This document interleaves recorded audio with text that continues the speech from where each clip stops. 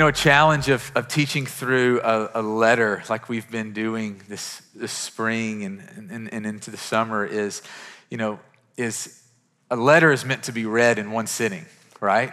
And so this is the way that, your significant other or, your friend writes you a note, and none of us, pick up a letter and read a line and then be like, you know what, I'm gonna save the rest for a rainy day, right? Like you get a letter and you read through it. Think about this past week, I picked up a book that I read several years ago, and in that book is a letter that my wife wrote me. And so I'm clearly setting the book aside and turning my attention to this letter. And I just read through it several times, and I'm just picking out words and clinging to them like, oh man, she thinks that about me. That's awesome. And that's the way that a letter is meant to be read, in one sitting where you just fix on it and it speaks to you, encourages your heart. And the problem with trying to teach through a letter in the Bible is that, Paul, who wrote this letter, is in the middle of a thought.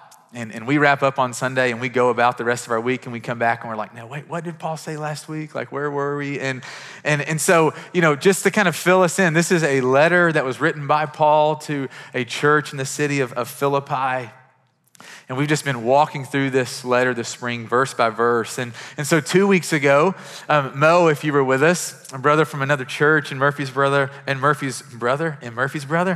It's a new city in Tennessee. Excited for you to go there someday. He started a conversation 2 weeks ago that Dave picked up last week on the process of transformation. So if you haven't been with us the past couple weeks, man, we've been talking about what happens in the life of someone that starts out who doesn't know Jesus, but they wake up to Jesus. You come to this point where you're born again, where you literally come alive to God. And over the lifetime, it's this process of growing up, of literally maturing. And what we're going to do this morning is we're just gonna kind of look at some of the developmental mile markers that we hit as we mature in Christ. Our youngest right now, 4 kids, and our youngest is just a little over 1. And last week we were at the beach, or 2 weeks ago we were at the beach, and our youngest started to walk.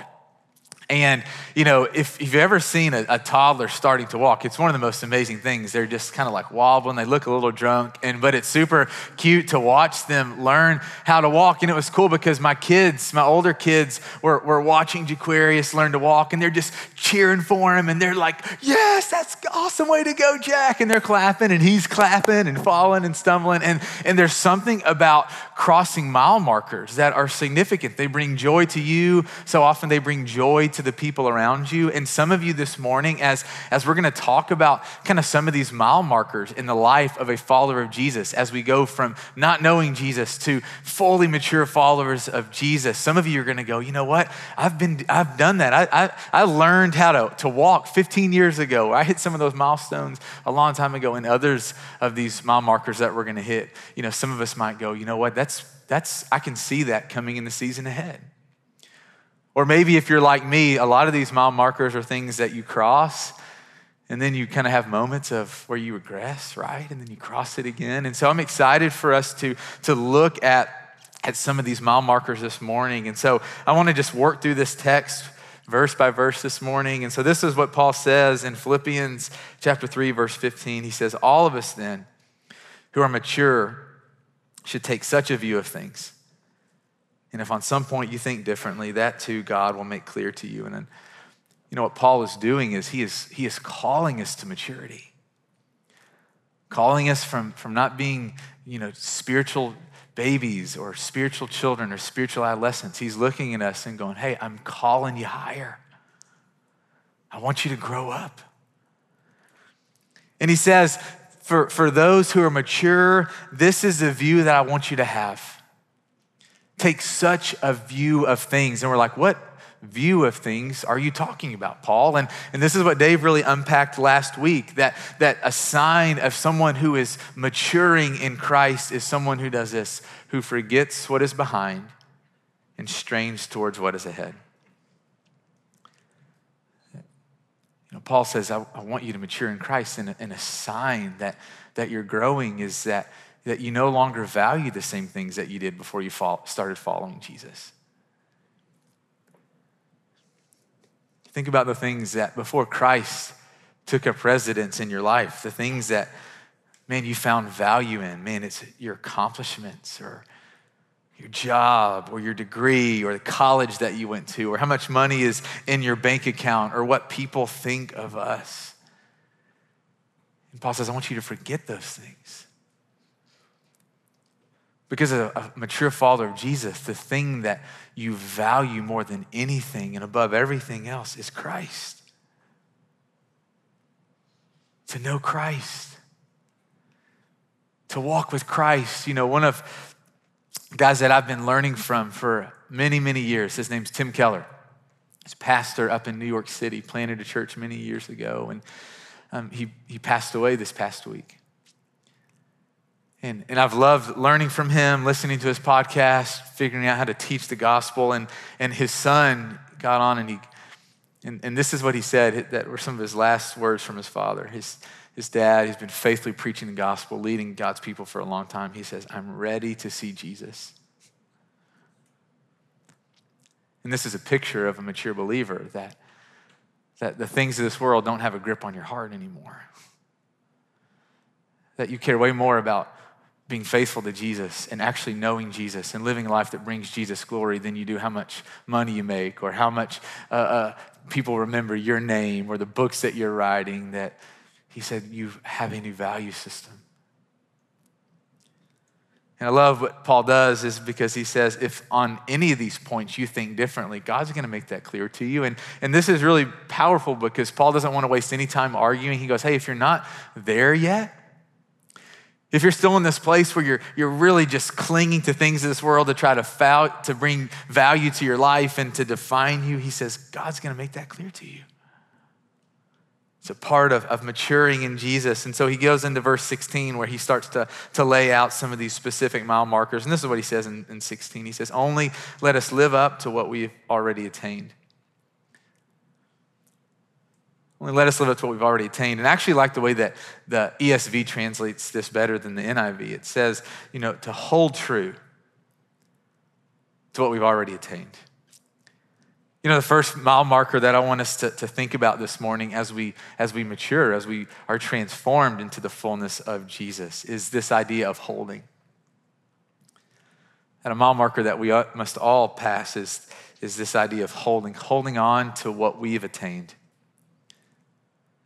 For followers of Jesus, the thing that we have attained is righteousness by faith in Jesus.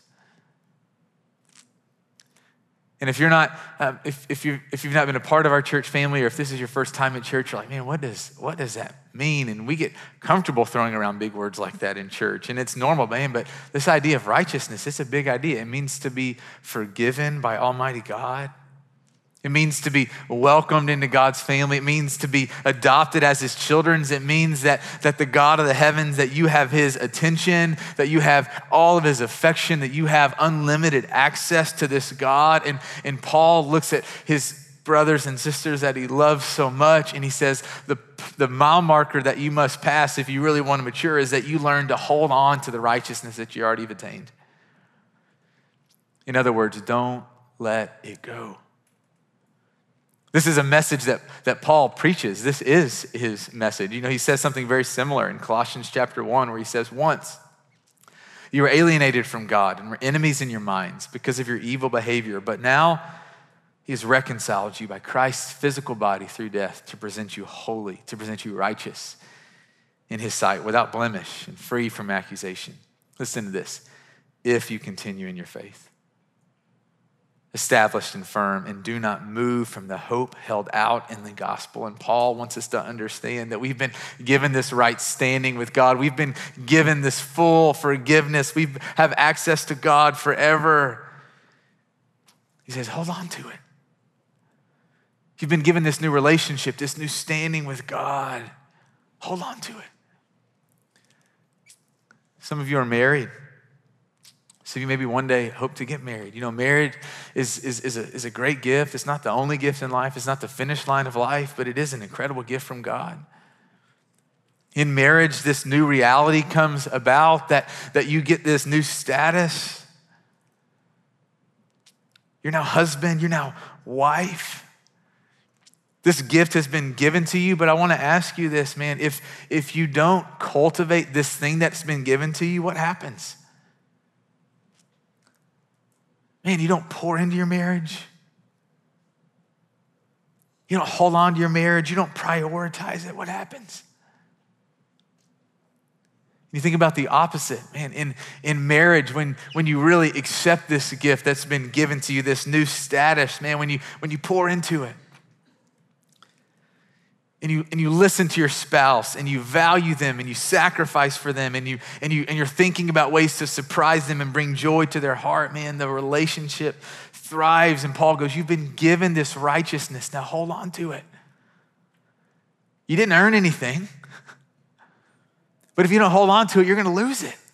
And that shouldn't scare us, man. But the more we seek Christ, the more we cling to his righteousness, the more that we think about all the things that he's given to us, man, we find ourselves holding on to it. The first thing, that mile marker that we talk about this morning, and this is not any chronological order. These are just some mile markers that we pass as we mature in Jesus. The first is holding. The second mile marker that we look at this morning is that every follower of Jesus undergoes learning. Look with me in verse 17. Paul says this, join together in following my example. Brothers and sisters, and just as you have us as a model, keep your eyes on those who live as we do. You know, we are meant to learn from others how to practically follow Jesus.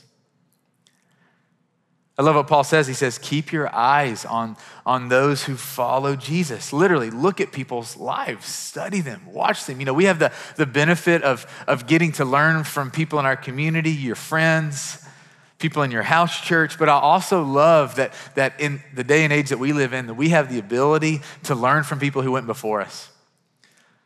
Love reading biographies, listening to podcasts. We were coming back from the beach and we were listening to this history podcast for kids. And honestly, I was into it more than my kids were. And they were talking about Corrie ten Boom. Any of you guys know the story of Corrie ten Boom? Yeah, this woman that lived in Holland in Nazi Germany, she found herself living in this flea-infested concentration camp. And she got put in this concentration camp because she had been assisting in protecting and giving safety to Jews and helping them literally flee the country. And the Gestapo discovers what she's doing and they throw her in this concentration camp. And she finds herself being in this room with many other women with all of these biting fleas. And she's sitting in this room with the scriptures that she'd somehow managed to smuggle into this concentration camp. And many of the women around her are complaining about the fleas that are biting. Of course, they would be complaining like no one wants that. And she just had this different perspective. She said, hey, we don't need to complain. We need to be thankful that we have these fleas because it's keeping the guards from coming into our room. And because they're not coming in, we're able to study the scriptures. And I'm driving back from the beach and I'm going, what? You know, there's something about learning from other people that keeps us from settling in this life.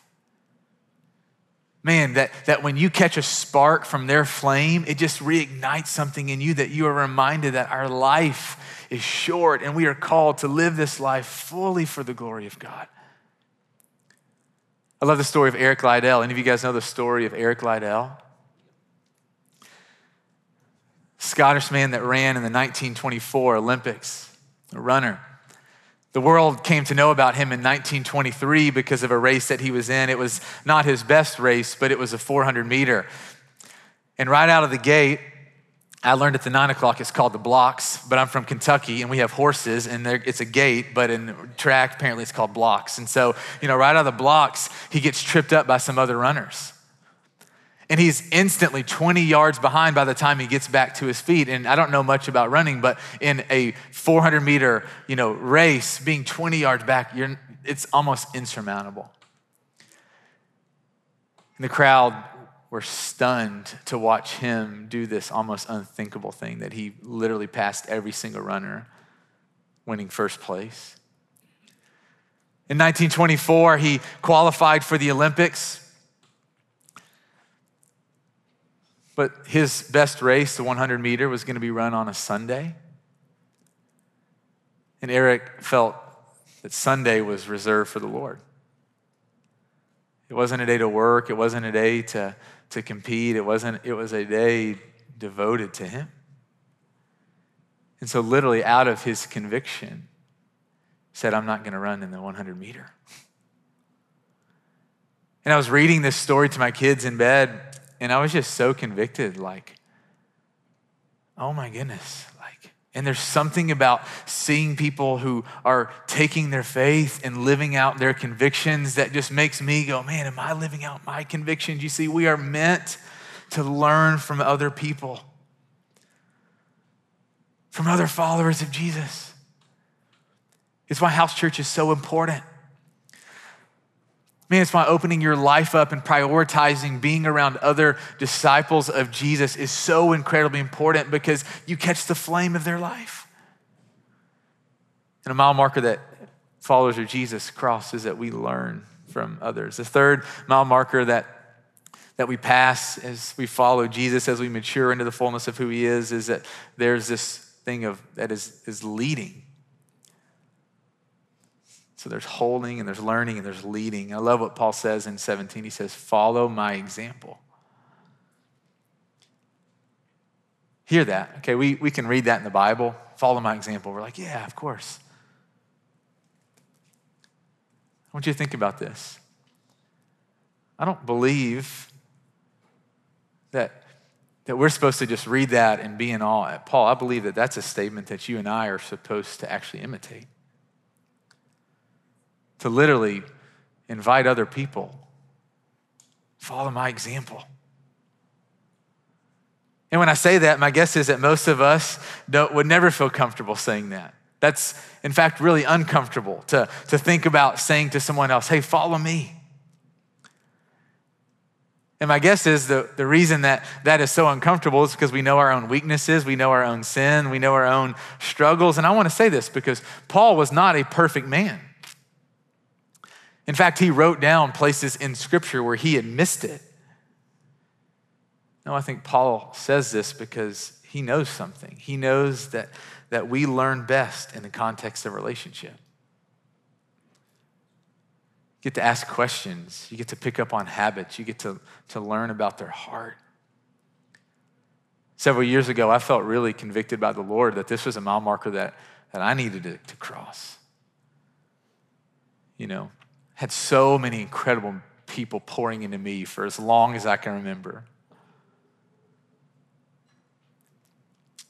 I felt the Lord going, hey, Brandon, you don't have it all figured out. You don't have all the answers, but you need to obey this, live into this. And so I remember praying and really feeling like that I was supposed to invite some guys into my life to literally come to my house. And, you know, we live out in Mount Juliet, so it was going to be a little bit of a drive, but I just told them, hey, I want to pour into you.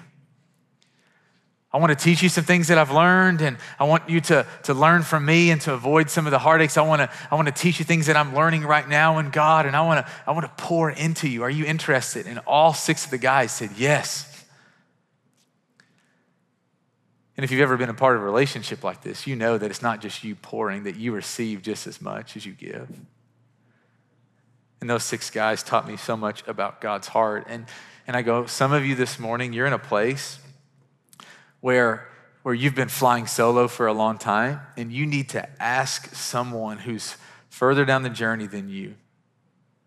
You need to ask them, hey, can I follow you as you follow Jesus? And others of you, man, you haven't arrived. You're still wrestling with sin. There's still things in your life, but man, you are a mature follower of Jesus. And some of you need to put it before the Lord and go, hey, are there some young guns that I need to open my life up to? Part of us maturing into Jesus is that we learn to lead others. Let's keep going. Verse 18. Paul says, for as often as I've told you before, and now I'll tell you again, I don't want you to miss this, even with tears, that many live as enemies of the cross of Christ. Their destiny is destruction. Their goal, their God is their stomach, and their glory is in their shame. Their mind is set on earthly things. And this is a weighty couple verses. Paul speaks the reality of what happens to those who reject Jesus.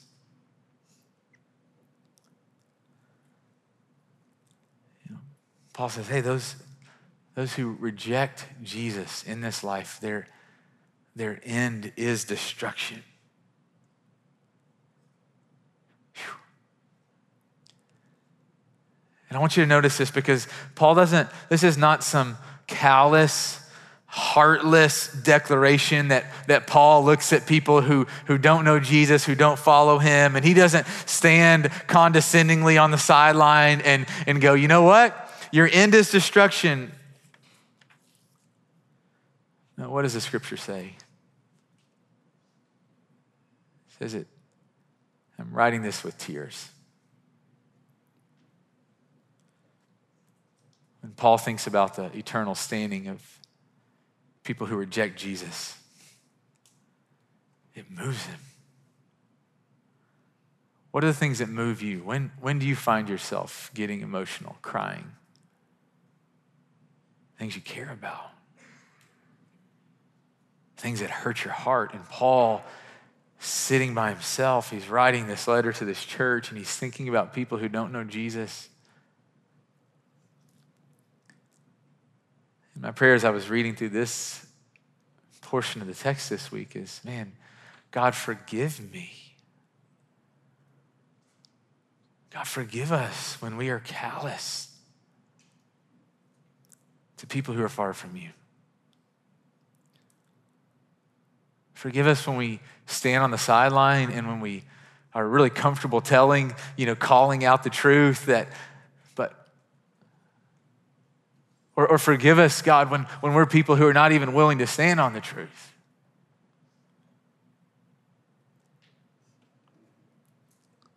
And what I love about Paul is he wasn't just moved in his heart, it moved him to action. Man, I'm thinking about people who don't follow Jesus.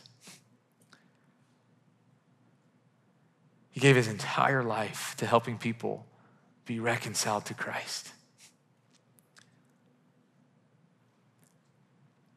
This is what Jesus did for us. That the God who created us, he looked at us in all of our rebellion and all of our separation from God and all of our deadness, and he didn't just from a high and lofty place go, yep. No, he came to this earth and he gave his life. And the reality that you and I are now righteous is only because of what Jesus has done for us. He gave his life to change our reality. And I go, God, may that be true of us. May you stir that afresh in our hearts. May we never be comfortable. May we never become callous. God, would you awaken us? Part of what it means to mature is that we learn to grieve. Literally, Christ gives us his heart. You don't give your life, you don't lay down your life, man, unless your heart is for, and we need God to give us his heart for the world. Maybe once his heart is formed in us. The last mile marker that we're going to look at today, and this is not all the mile markers in the Christian faith, okay? So this is not a comprehensive list, but the last mile marker that I want to talk about this morning, that is part of maturing into the fullness of Jesus, is waiting. It's holding, and there's learning, and there's leading, and there's grieving, and there's waiting. And look at verse 20 and 21. It says, our citizenship is in heaven. We eagerly await a Savior from there, the Lord Jesus Christ, who by the power that enables him to bring everything under his control will transform our lowly bodies so they'll be like his glorious body.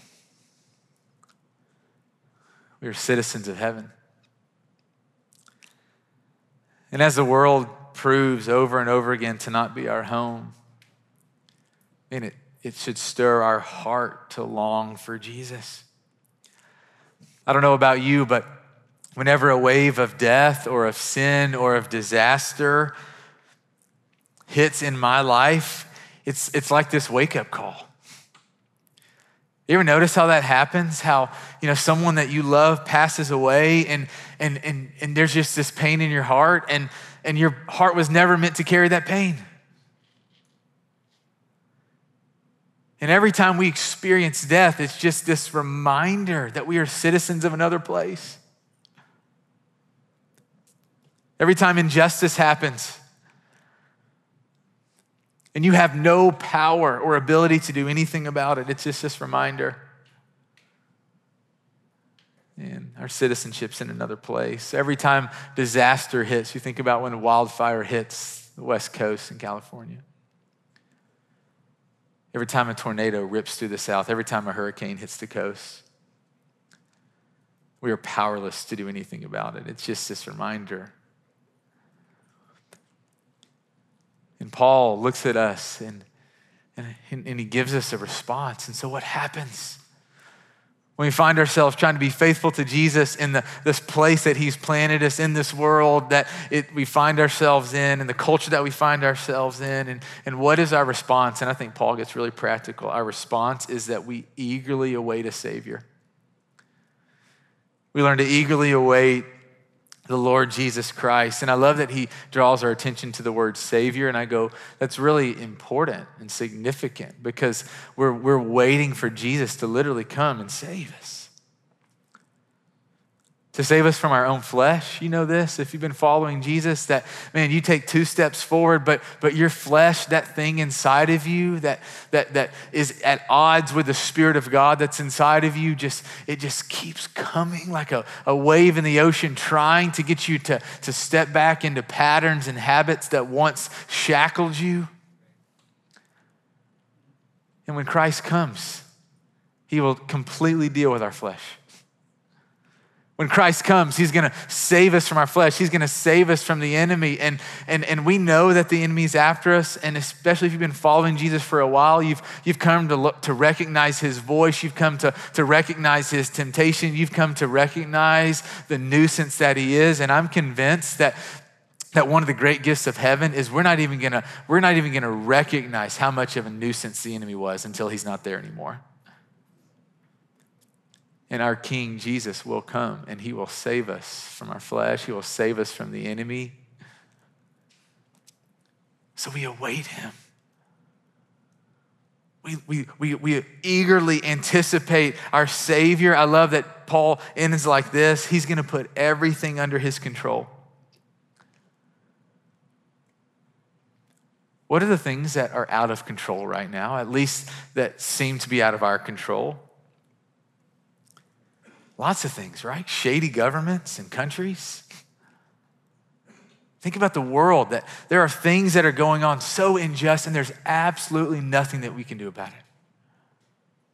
No, I believe that God's called us to partner to work against injustice, so don't hear me saying, hey, we just need to buy our time. But what I'm saying is that there are things that are stronger than us that we can't just sit here right now and in our own power do anything about it.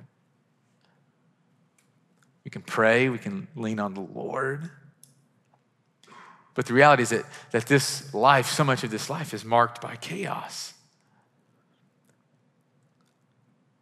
Natural disasters and the enemy, death itself.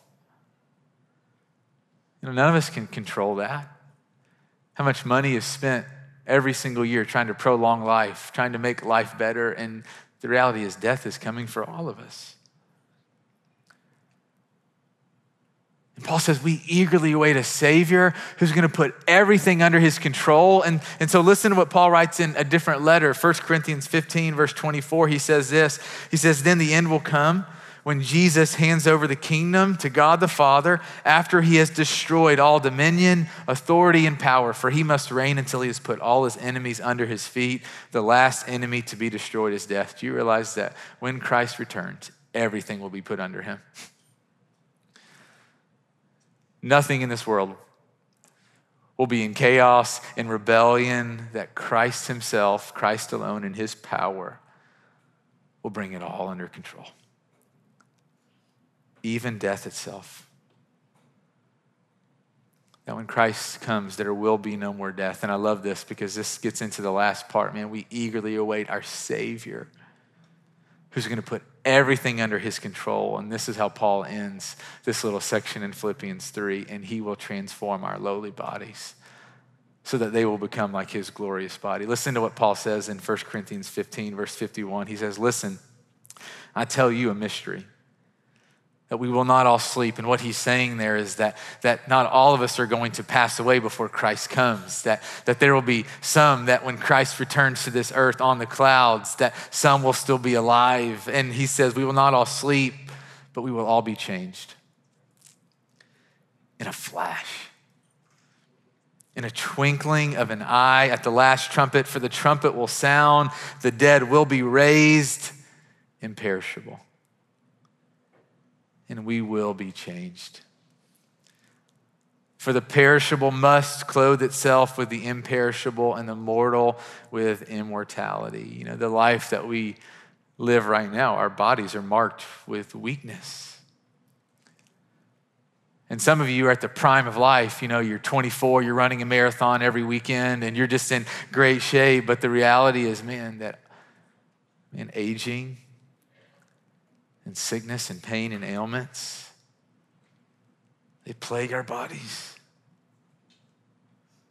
And I love what Paul does here, because he goes, man, that the end of this journey, the last mile marker that comes for every single follower of Jesus is that we are changed.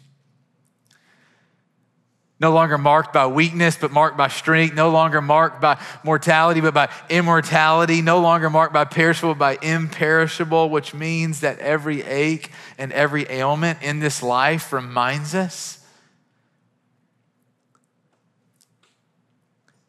to keep waiting, to keep longing. The new is coming. Paul, in his brilliance, says, man, this is the life that you want to mature into Christ. These are some mile markers that you pass that help show you the progress that you're making. And these are mile markers that you can use to gauge, man, am I growing? Am I maturing? So here's how I want to end today. We take communion every Sunday. It's a time for us to take the bread and the cup to remember Jesus. And one of the things that I want to invite us to do as we take communion this morning is, with the people that are sitting around you, to circle up your chairs. And I want to just encourage you to share, hey, if you're a follower of Jesus, where have you seen progress? What are some of those mile markers that you have crossed? And then, I encourage you at the same time to go, hey, where do you need God's help to keep growing?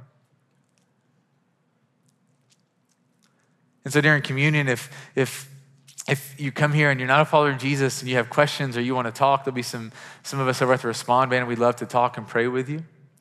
But I want to invite us to stand right now. I'm going to pray for us, and then when I get done praying, I'm going to release us to go to one of the communion tables around the room. You can come back to your seat, take communion. So let's pray. So Lord, I thank you for this morning. Thank you for this group. Lord, I pray that if there was anything that I said that was out of line with your character, your heart, that you will forgive me. And Lord, if there are things that were from you, that they would bear fruit, both in the present and in the future.